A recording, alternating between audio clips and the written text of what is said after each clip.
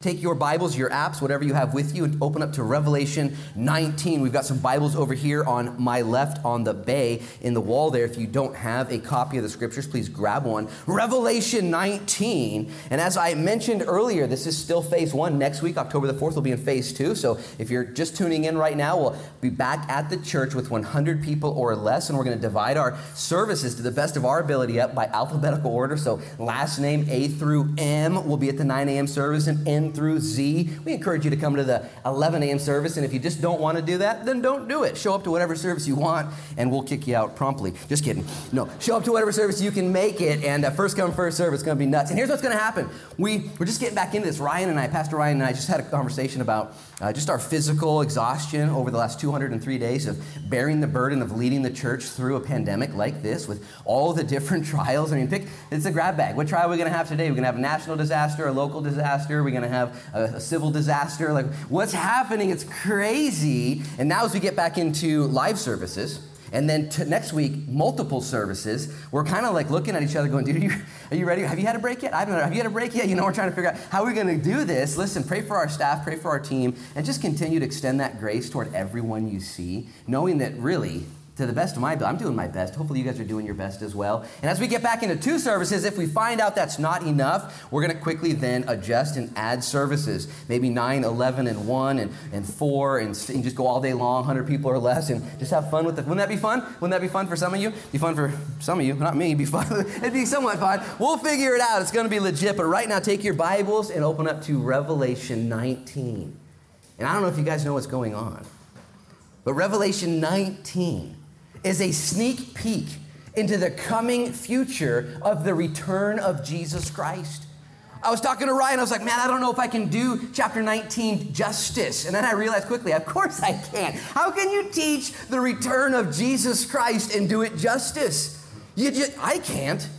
But I think that as we press in and say, Lord, would we study this and have this on the forefront of our mind in our personal and current trials, and then be those people who live with the soon return of Jesus Christ in the forefront of our mind. Because this prophecy was given to John on the island of Patmos, in his own sheltering in his place, in his own quarantine, in his own pandemic, in his own governmental imbalance and social unrest, and all the things that he was dealing with. And God says, let me just show you what's going on, lest you get it twisted, lest you forget, lest you misstep. As a matter of fact, read with me the last verse of chapter 18. I just wanted you guys to see this. It says, and in her, the her is Babylon, Babylon the Great, Babylon the commercial system, Babylon the religious system. Babylon literally means anything that's worldly. Man, have you guys figured this out yet? Have you realized that we live in a world that is conflicting with God? It's at war with God. A lot of people that I come in contact with say, I don't have a problem with God. And I say, that's cool. Do you think he might have a problem with you? You can be at peace with God all you want. You can declare peace with God and say, I'm just a peaceful person with God. And he might say to you, well, you haven't established that peace between me and you yet.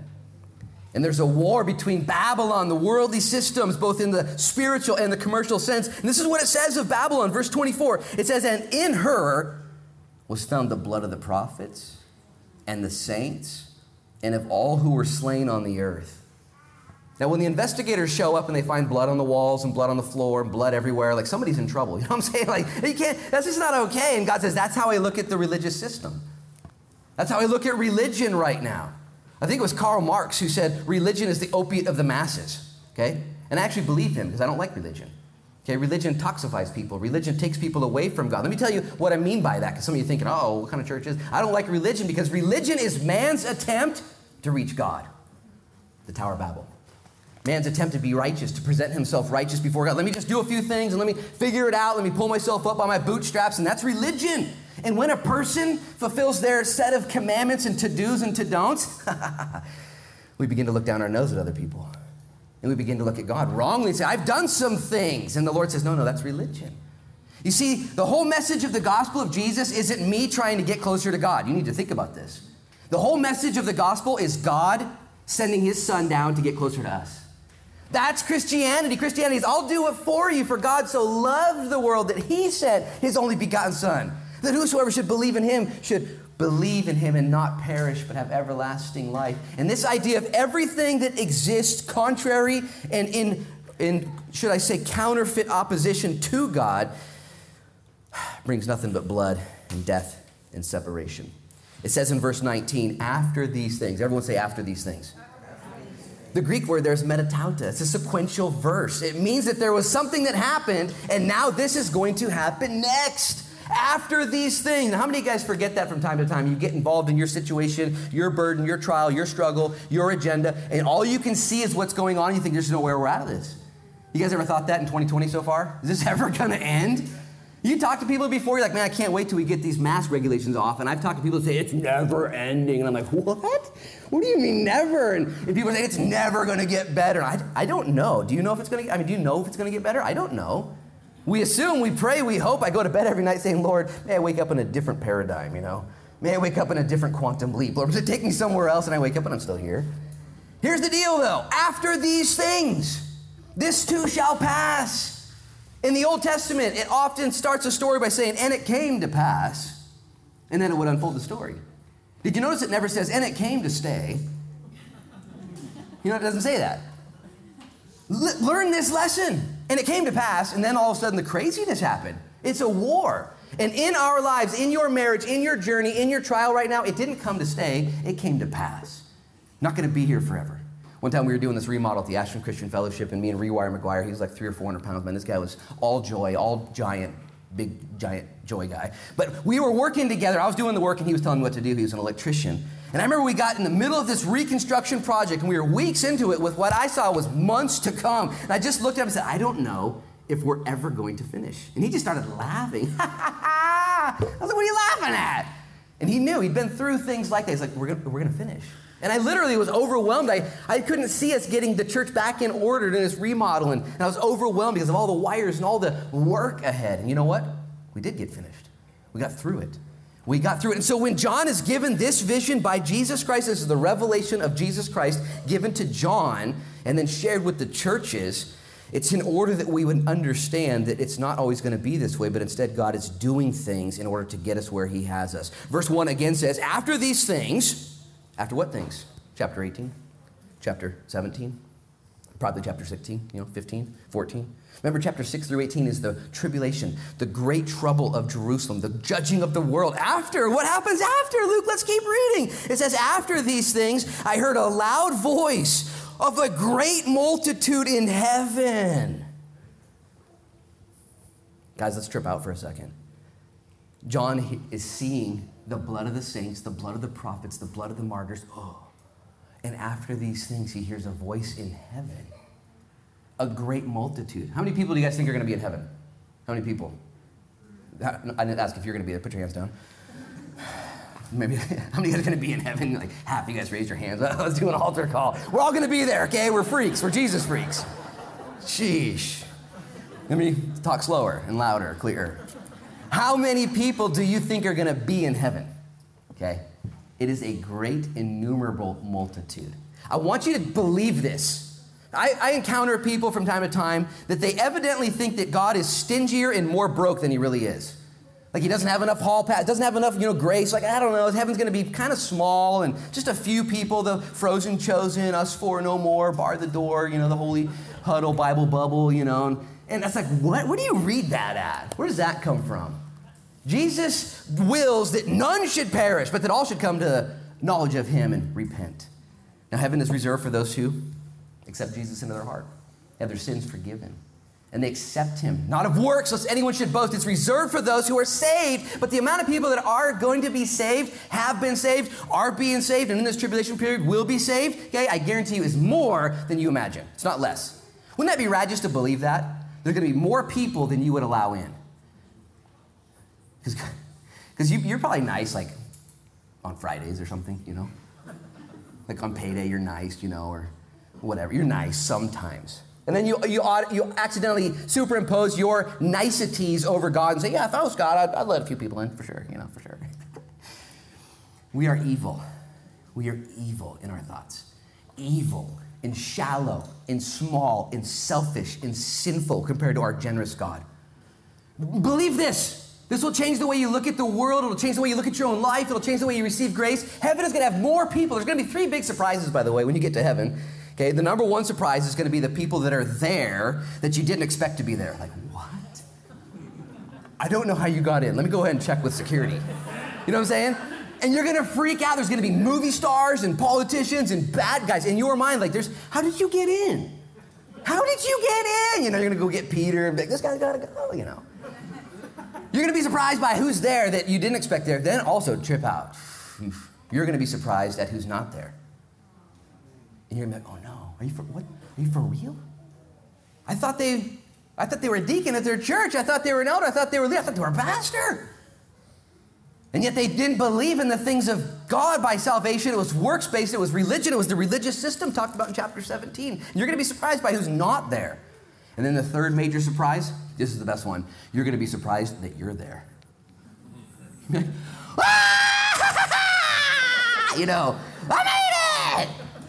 made it! You're not going to walk around like, yeah, what'd you expect? You're going to be freaking out, grabbing crowns, throwing them on the roof, just worshiping God. Because you're going to be, I can't believe I'm here.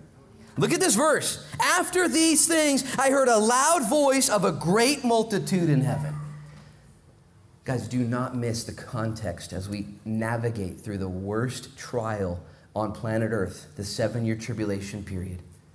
That I believe is 7 years from today at the nearest.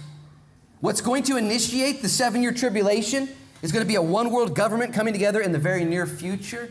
It's going to be the revealing of the Antichrist, who will have a different name, not the Antichrist, which will then initiate the rapture of the church, the rescuing of God's bride before the wrath of God is poured out on planet Earth. And as that happens, those things that are all the way right now, the pieces are on the board right now being put together for these events to happen in our planet. The Bible says that after the rapture, there'll be a 7-year tribulation. After those things, heaven will begin to worship. Listen to what heaven says in verse 1. It says, saying, hallelujah, salvation and glory and honor and power belong to the Lord. Stop right there, eyes up here. 4 distinctives and descriptions are given from the voice of the worshipers about God. Salvation, honor, glory, and power. This is who God is and what God has in his arsenal. This isn't what we give to him. We don't give it to him. I give you power, honor, and glory and salvation. This is a declaration. Listen, everyone, look up here real quick with your eyes open. When you see God, you realize salvation belongs to our Lord. Power belongs to our Lord. Glory belongs to our Lord. And honor belongs to our Lord. This is the basics of Christianity. This is the basics of humanity. This is the basics of heaven. When all of heaven realizes, oh yeah, he's too legit to quit. He is all that and more. He is everything that the world is striving to have right now. Everything that I want, even in myself, and it's all him. And how is this revealed in such power? We're so privileged to have this morning to study it. Who is your God? He is salvation. He is glory. He is honor. And he is power. And by faith, I believe that. And when you have a heavenly perspective, Christian, okay, you can have an earthly attitude that is of good. That's the basic of today's sermon, today's time in Revelation 19, 1 through 10, is when you have a heavenly perspective, when you see things right, okay, you're going to have an earthly attitude that actually produces good. Because you can walk around with your shoulders high and your head lifted up and saying, you know what? Salvation and glory and honor and power belong to my Lord. And if you know those things, why in the world would you look differently? Why would you act differently? How does he accomplish this? Chapter 19, verse 1 comes on the heels of verses 18 or chapter 17, and it's after a shake up and a wake up in order to make up, in order to take up. You guys know all this stuff. Salvation, have you guys ever heard that salvation belongs to the Lord? You guys ever heard that verse before? It's in the Old Testament. I'm going to read it to you. It's from our good buddy Jonah. Remember Jonah? Jonah, who was called by God to go witness to the Ninevites, the most godless people on the planet at that time. You think there's some bad guys right now? The Ninevites would make those bad guys afraid to be alive. The Ninevites were the worst. Check them out historically. There's no worse group of people ever than the Ninevites. And God says to Jonah, would you go give a message to them? I want them in heaven too. And what's Jonah say? Jonah's like, I'm good. I'm good. Remember? And God signs him up for swimming lessons. Takes him to the whale museum. And in the whale museum, he's in the belly of the whale. This is what Jonah says. He concludes. His prayer's great. Chapter 2. Read it later today. Jonah in the belly repents in his own tribulation. In his own tribulation, and he concludes, you know what? I'm changing my tune. And here's what he says.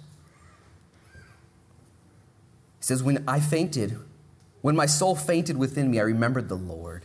And my prayer went up into your holy temple. And those who regard worthless idols, man, they forsake their own mercy. Verse 9, last verse of that chapter, it says, but I will sacrifice to you with the voice of thanksgiving. I will pay what I have vowed. Listen, salvation is of the Lord. Jojo quotes that. He didn't want to go to the Ninevites. He didn't like them, didn't want them saved. And he realized through his own trial, his own belly experience, no, this is what God's doing. Please listen. This is important. What in the world is God doing right now? What do you think he's doing? You think it's out of control? You think things are horrible and things are upset and things need to get put back exactly the way they were? Like in my flesh, I'm like, yeah, let's try that. I'm fine with that. And the Lord says, boring. I'm trying to save people. Salvation, this is what I do. And if it takes a belly, if it takes drowning, if it takes, actually verse 10, this is great. It says, so the Lord spoke to the fish and it vomited Jonah onto dry land. Don't you love it when the Bible says vomit? Such a cool VBS story. Kids love barf. Just think about it. You got whale barf, you know? Like, it's in the Bible. It's so fun. There's only one other verse that I could find that talks about barf. It's in the book of Revelation. And it's where Jesus said, I wish you were hot because I could use you. I wish you were cold because I could convict you. But instead, you're just lukewarm. And it makes me want to barf. I want to barf. I'm going to vomit you out of my mouth. And here where this vomit happened in the whale, the whole purpose was so that way these elders then and Jonah then and maybe us today could say, so stoked that the Lord is saving people. This is who he is. I don't want to be in the belly of a whale. Can I get an amen? I don't want to do that. I don't want to be barfed out. I don't want any whale barf anywhere near me. Did you guys see that whale on Glen Eden Beach? It washed up on Glen Eden Beach in August and then was buried in the sand. You guys see this?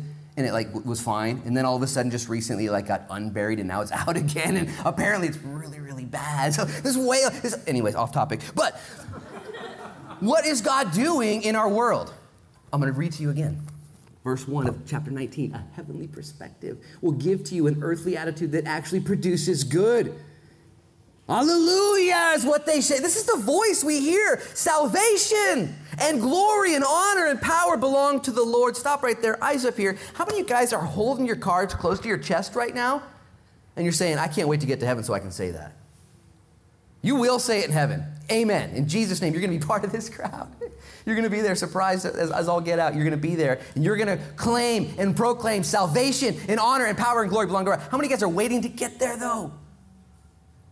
In your attitude, you're like Jonah, just mad, frustrated. This vision.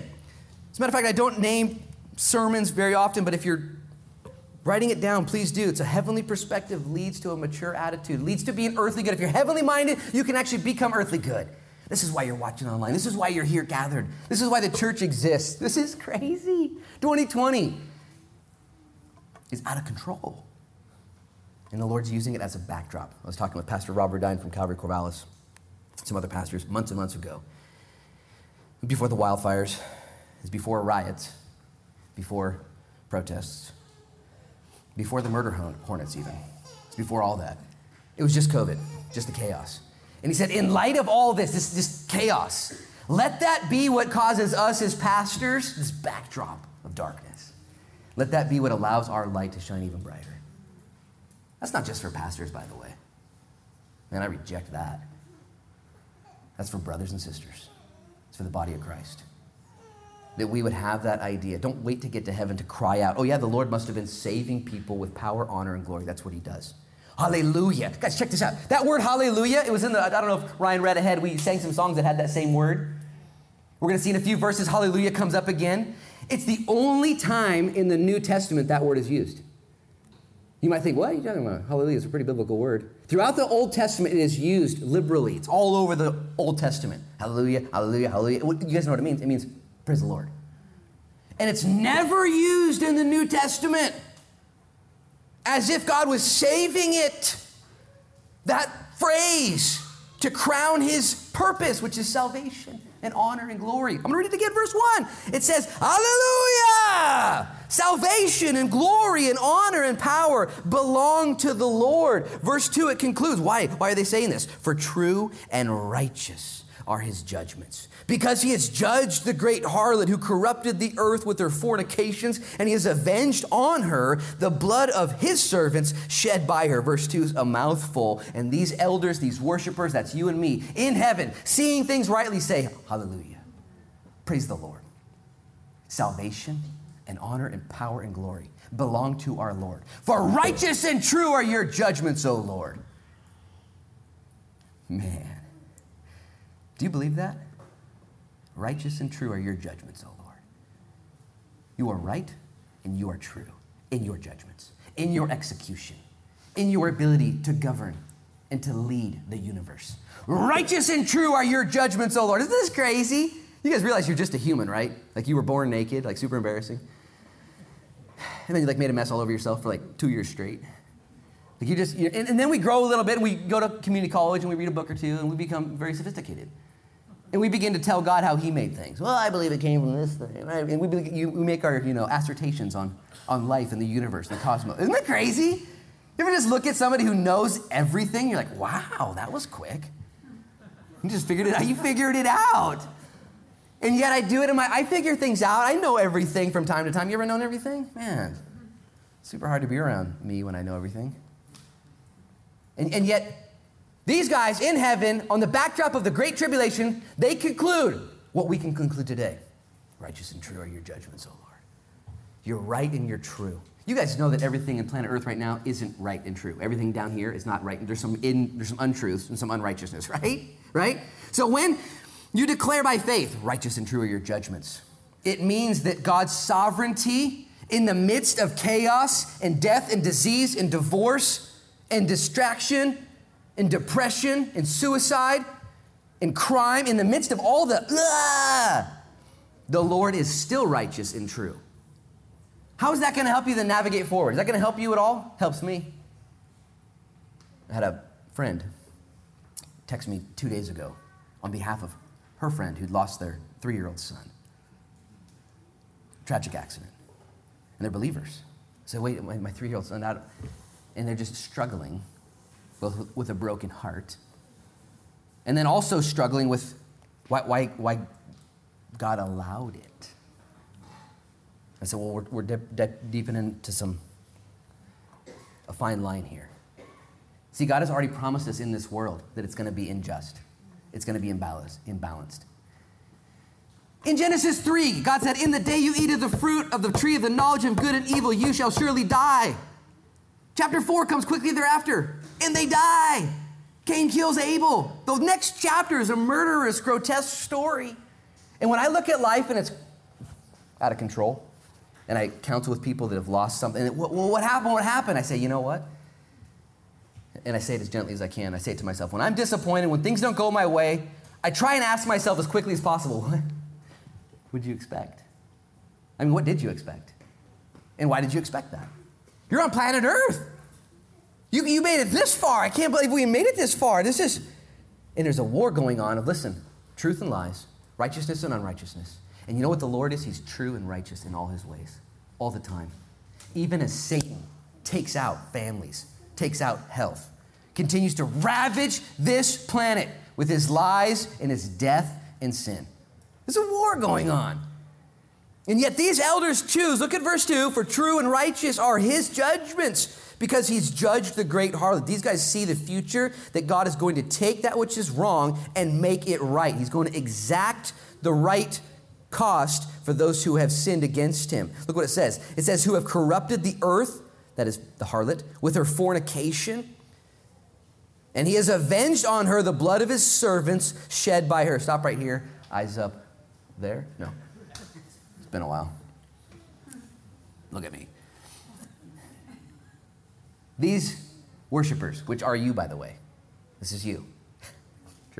Whoa, it's you. Your conclusion in the future, after the rapture, after the judgment of the world, before the return of the King, is going to be worship. Lord, you did it. Lord, you did it. You avenged the prophets. You avenged the saints. You avenged those who were ripped off. You avenged them, Lord. Yeah! Do you know that? Because if you know that today, then listen, I'm going to just say it as sensitively as I can. Then you cannot, let me say it differently, you don't have to avenge yourself. Let me read Romans chapter 12. Romans chapter 12. Romans chapter 12, by the way, I think the heading in my Bible, what's it say? Living sacrifices to God. Oh, then it says in verse 9, it says, behave like a Christian. That's pretty cool. Maybe you should read that. Anyways. Try it. Read verses 9 through the end. Try swallowing chapter 13 too if you can. This is what he says though. Verse 19 in Romans 12. Beloved, do not avenge yourself, but rather give place to wrath, for it is written, vengeance is mine, I will repay, says the Lord. We talked about this last week. God is explicitly asking you and I not to take vengeance upon ourselves, okay? Because it's his. Can you imagine robbing the Lord? Like, let me help you with that. Let me make sure I get it right. He's like, no, for a couple reasons. Number one, God has the authority, you do not, okay? And number two, God has the wisdom, you do not. You don't know anything. Do you know? What do you know? I guarantee you in a month or two from now, you're going to know something different than you know now, and what you know now will be wrong. I promise you. I promise you. You'll be like, that was weird. I got that shirt printed up that said, I'm right, and I can't wear it anymore. You know? Have you been alive long enough to have this? Am I the only one learning this lesson every single stinking day?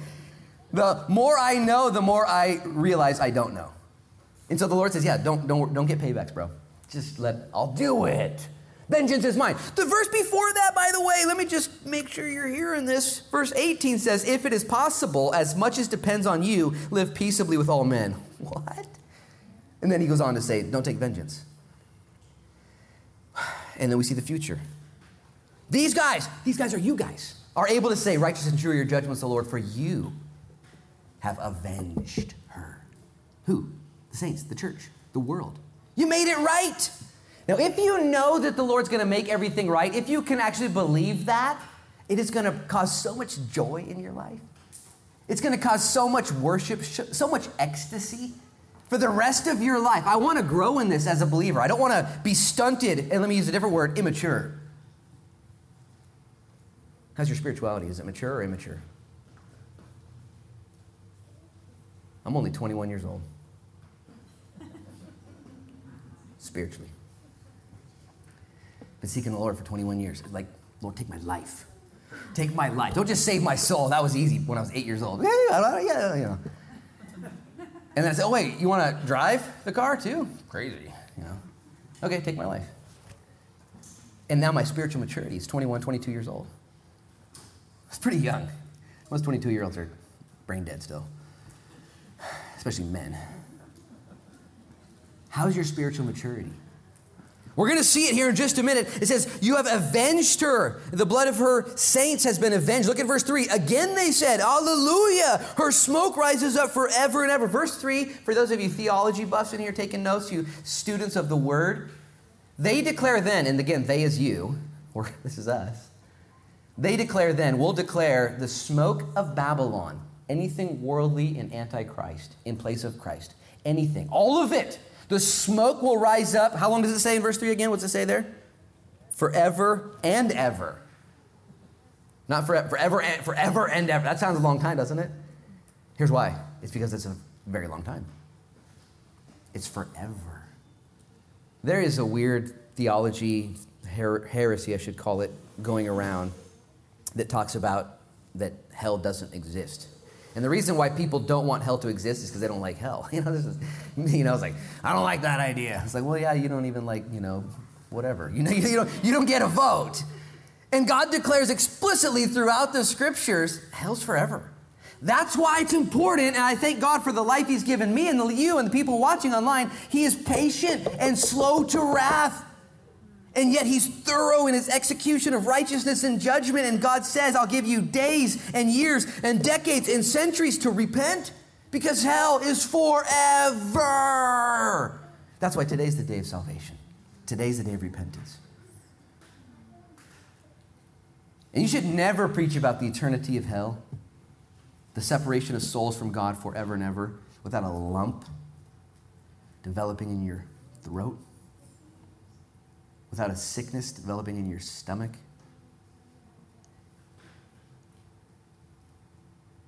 without a heaviness of the necessity and the importance of the gospel of Jesus Christ. Don't ever, with pride in your eternal ticket, I'm going to heaven,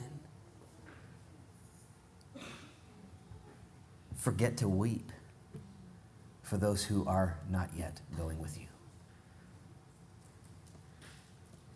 Jesus Christ, scorned and rejected. His first sermon he ever preached at his home church, they tried to kill him in Nazareth. Rejected his entire ministry. Attacked, misunderstood. And yet with a face set towards Jerusalem like a flint, like a stone, immovable, said, I'm here for the lost. I came for the sick, not the well. Christian, have we lost in our richness? Have we lost a sensitivity to the depth of eternity and separation? An eternal rising of smoke. And let that settle in. It's going to happen. It is not yet, though. Today is the day of salvation. Today is the day of reflection. Salvation belongs to the Lord. You guys know Jonah's story. As soon as he was barfed up on the beach, Jojo would reluctantly shake the chunks off, make his way to Nineveh, and he would preach a garbage message. I think it's like 6 words. It's a garbage message. He shows up to Nineveh. It's like 8 words at best, maybe 6. He's like, dude, 40 days, you're all going to burn. My bad. Read it. It's bad. And God loves the Ninevites so much, he's like, that was really bad, Jonah, but I'm going to use it anyways. And he anointed it. The king got saved. The king says, let's all get saved. And all of Nineveh gets saved. It actually goes down in history as one of the biggest revivals recorded in the history of mankind. The whole nation of Nineveh saved. For a couple centuries, they would live as under the Lord. Crazy. Why? Because Jonah's great love? No. Because that's what God's doing. Today's that day. Guys, I read this morning. I'm just going to read it now. It's not part of the sermon, but it is now, I guess. When God judged Sodom, he tells us why he does it in Ezekiel. And I read it this morning. It just kind of bothered me. So I'm going to read it to you so it can bother you. Ezekiel 16:49, it says, look, this was the iniquity of your sister Sodom. She and her daughter had pride, fullness of food, and abundance of idleness. Okay, sounds like America. And here's the part that bothered me. And neither did she strengthen the hand of the poor and needy. And I read that, I was like, oh, how offensive. And I began to immediately be pricked in my spirit and convicted at my love for the poor and needy, spiritually poor, physically, but just, do I love people that are different than me? God looked at Sodom and they had all kinds of food, all kinds of time, and all kinds of stuff, but the main thing was that they didn't care. Oh, you guys have all, you don't care? Huh. That's troublesome. And it bothered me. I was like, Lord, man, break my heart for what breaks yours. Righteous and true are your judgments, O Lord. Hallelujah. And the smoke rises up forever. Verse 4, and the 24 elders and the 4 living creatures, they fell down and worshiped God who sat on the throne, saying, Amen and hallelujah. The 4th time we now see this word hallelujah. It's the only time in the New Testament it's used ever is in this worship service. God is saving that word as the exclamation point on all things he's doing now. We can use it now, it's fine, but we see it's used then. And the 4 and 20 elders, those are pictured in the earlier chapters of the book of Revelation. I also think that they are symbolic and emblematic of the saints. Tribulation saints, Old Testament saints, but also New Testament saints, which is you and me. And it says that they worship him freely. This is the whole chapter is about worship. Worshiping God. Chapter 19, it's insane. It's the crown of the achievement of God and the judgment, the wake up, the shake up, the make up, the take up, all that stuff that he's doing right now.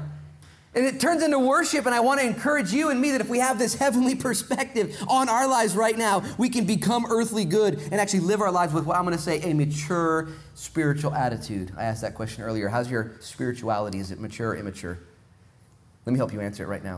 Okay, I'm going to help you answer it right now. Your spiritual maturity. The word used here is elder. It's a word used for a lot of different reasons. And I remember the first time I was invited to an elder meeting. I was about 23 years old, 24. And I thought I was too young chronologically to be an elder. And I may have been. I was elder in training. Elder doesn't mean older physically, chronologically, necessarily. Because did you know you can actually be older chronologically and still be spiritually immature? And you can also be young chronologically and be spiritually mature.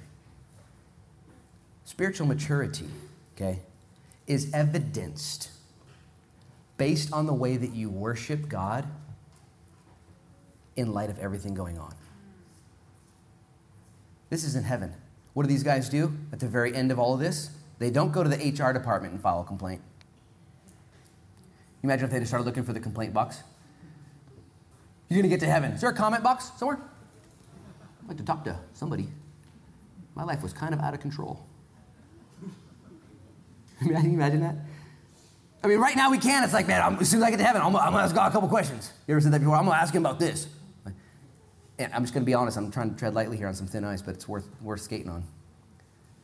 Your spiritual maturity will be evidenced by the way you either worship God no matter what, or complain and murmur about everything no matter what. These elders, what do? I'm not making this stuff up. Look again, verse 4. And the 24 elders and the 4 living creatures fell down, worshiped God who's on the throne, saying, Amen, Alleluia. You guys know what Amen, Alleluia means? Amen means, somebody say it. So be it. So be it. And then Alleluia means, praise the Lord. That's their declaration in heaven. So be it. Now, I'm excited on this day, that day then, to say that then. You know what I'm saying? Are you as willing to say it today, though? Amen. So be it. Amen. So be it. Your spiritual maturity will be evidenced in your ability this day to say amen. So be it. So be it. When you get handed the slip, when you lose the friendship, when your health is compromised, when all hell breaks loose on planet Earth, and you see beyond earth, and you see heaven, and you say, so be it. Praise the Lord. That is your spiritual maturity meter. Praise the Lord. Praise him. PTL. Praise the Lord. Let's bring it back. Praise the Lord. PTL. Praise the Lord. No matter what. Your situation is not good. It's not easy. It might get worse.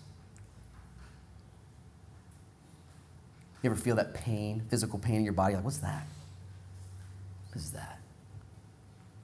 Ignore it for a little bit. It gets worse. What is that? Amen. So be it. Thy will be done on earth as it is in heaven. When we get to heaven, it's going to be super easy, right? It's going to be so fun. All the tears wiped away. Everything made right. We're not there yet, right? This is our turn. This is our time. You guys get excited about living by faith? Right now, the Bible says that the angels are peering over the banister of heaven, freaking out because of the events of 2020. It says they've been doing it forever.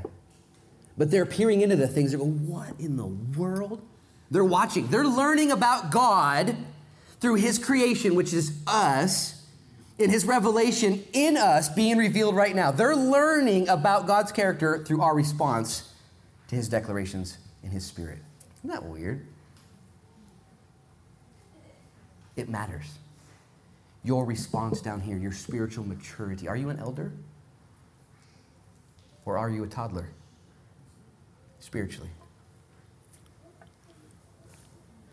It will be evidenced. On any given day, maybe a little differently, right? Because I go back and forth. Sometimes I'm amen, so be it guy, you know. Amen, so be it. Other times I'm looking for the complaint desk. Lord, you said. And he's not, I didn't say that. Guys, you know how blessed we are as Christians to have the language of faith, the language of heaven? The world is broke. They're just as plexed as you. They're just as stressed, just as pressed. All of it. There's no difference. The difference is you and I have the language of heaven, which is faith. We see things. We can say, amen, so be it. Praise the Lord. Hallelujah. We can say that. We have grace and forgiveness freely purchased by Jesus Christ. We can see that salvation is coming through all this. The rest of the world, they're panicking. Chicken Little, sky's falling. What the heck? And as Christians, we can be going in the kitchen making popcorn, waiting for the show, you know. Woo! It's getting crazy. Are you guys seeing what's happening in the Middle East and with the peace talks in Jerusalem and all the treaties? Man, the ball for eschatological end times events has moved down the field and it's on the 3-yard line. Man, we are getting close. This is exciting. And even if we live to the end of our days, if we live it out, every day is an opportunity to live by the language of faith, like these elders. Amen. So be it. So be it. Verse 5. Then a voice came from the throne saying, "Praise our God, all you his servants and those who fear him, both small and great." Stop right there. Verse 5. This isn't a voice from the throne saying, "Praise our God." This is a voice from the throne. A command. Praise our God. You ever wonder what you're supposed to do in church? Like, what are we supposed to do? Sit down, stand, hands up, you know? You're not going to wonder in this moment, you know? You're going to know exactly what to do. The voice from the throne. And I just want to encourage you guys. I love singing. I love praising because I'm a church guy. Like, I know how church works. And we sing, we learn, we do stuff. I'm pretty good at being told what to do. And I want us to grow in that. Praise our God. This is the right response, not just at a church service. When Pastor Ryan says, stand up and give it all you got, let's really hear your voices. You know, we shouldn't even have to say that. We shouldn't have to, but we forget, and here we're commanded. What are you waiting for in your life right now? Not to sing louder, because some of your voices really, you shouldn't be singing too loud. Right? I can only say that because my voice is like the worst. So I get it. I sing loud though. Maybe it's not singing, but maybe it's just that attitude of gratitude. What are you waiting for right now? You waiting for God in heaven to say, hey, praise the Lord. Hallelujah, praise the Lord. Amen, so be it. A revival in the world out there is going to begin in a revival in here. Revival isn't lost people getting saved. You guys know that? It's not a bunch of people getting saved. That's not revival. Revival is the church, okay, freaking out at the throne of God in the hope of heaven, waiting for his soon return and living our lives for his glory and the good of others. And when we really, really do that, revival comes out of that. People get saved. People see your life and the Shekinah glory that flows out of you. It gets all over people. They say, what's up, dude? Why are you so weird? What's wrong with you? You drink coffee or something?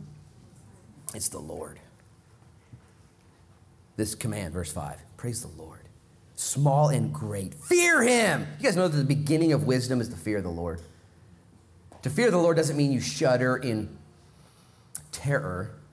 It means you bow in honor.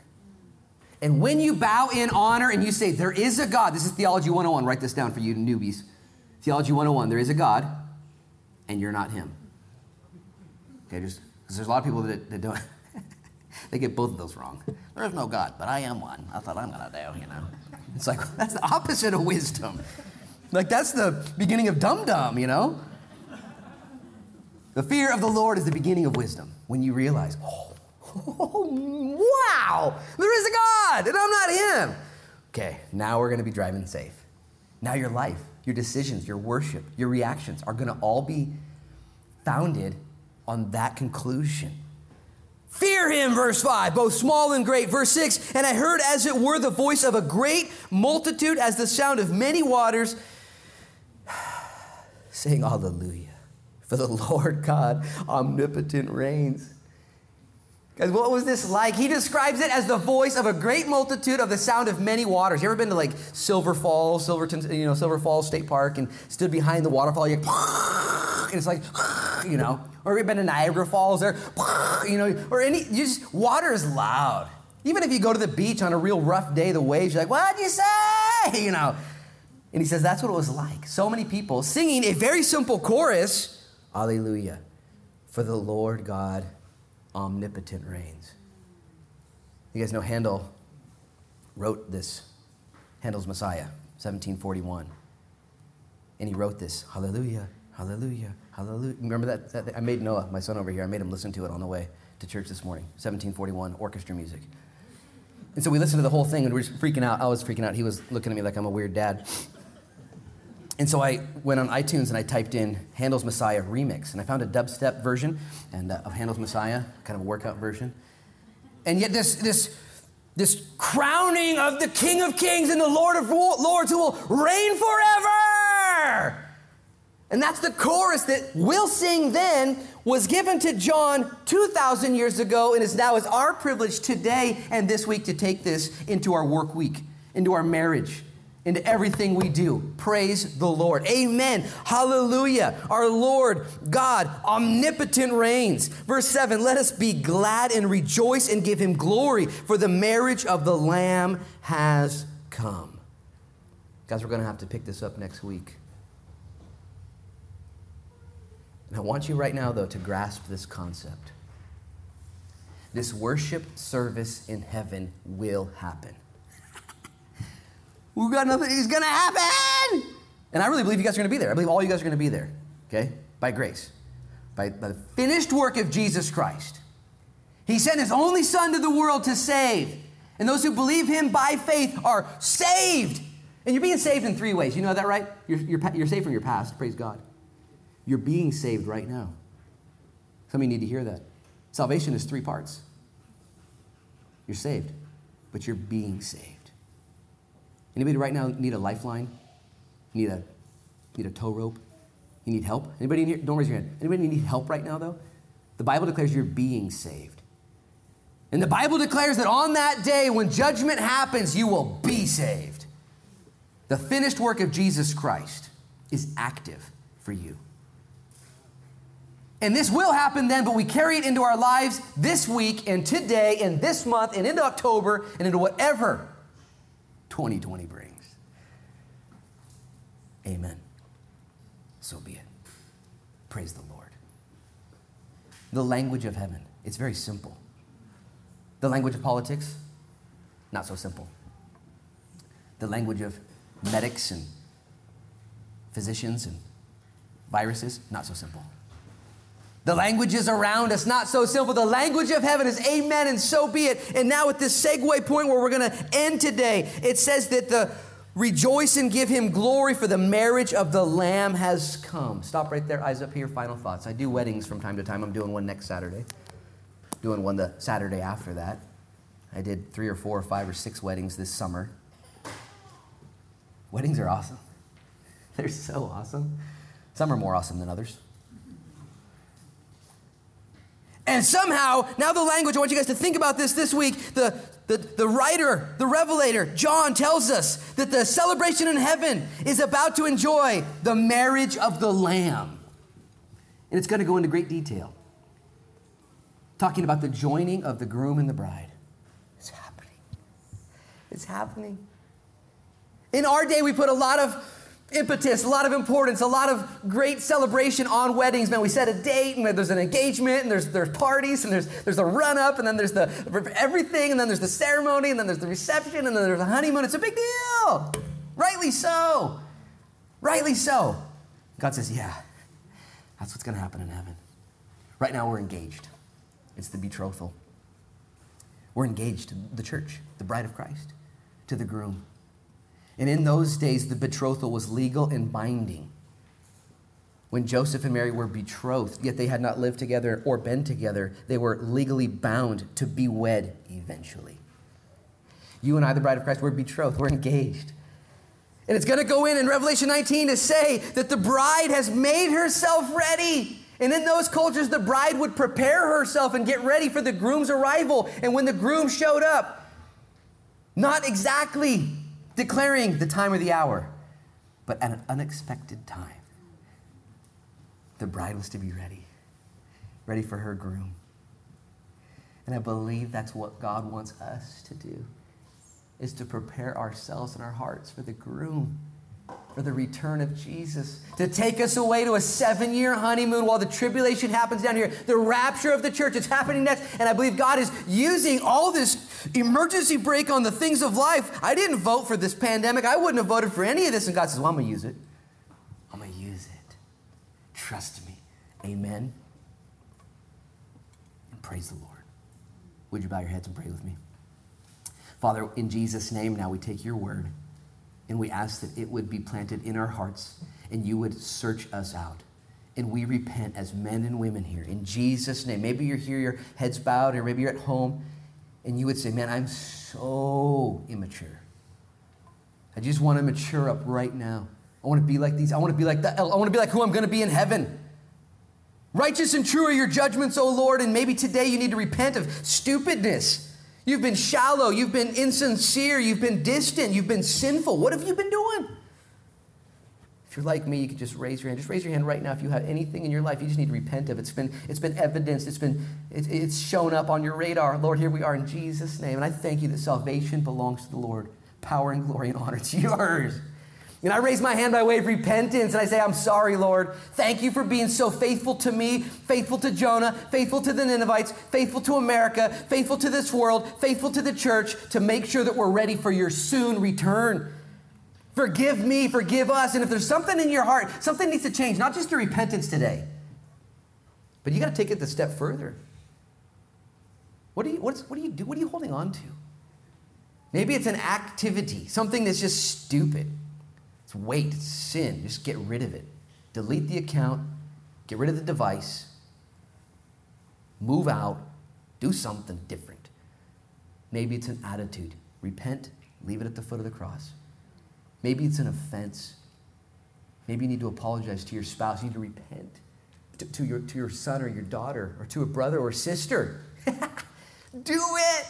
Today is the day. Lord, would you help us to be those people that lead and that look for your glory and for others' good? You can put your hands down. Father, would you have your way now as we go and enjoy this beautiful day? Thy will be done on earth as it is in heaven. Lord, I pray for not just South Beach Church, but for all the churches, but I do pray for South Beach Church. Lord, this is your church. Give us wisdom. What should we do? What should we not do? What do you want us to do? We'll do it. And I pray that we would do it, Lord, saying amen. Praise the Lord. We love you. In Jesus' name we pray. And everybody said, amen, amen and amen. God bless you guys.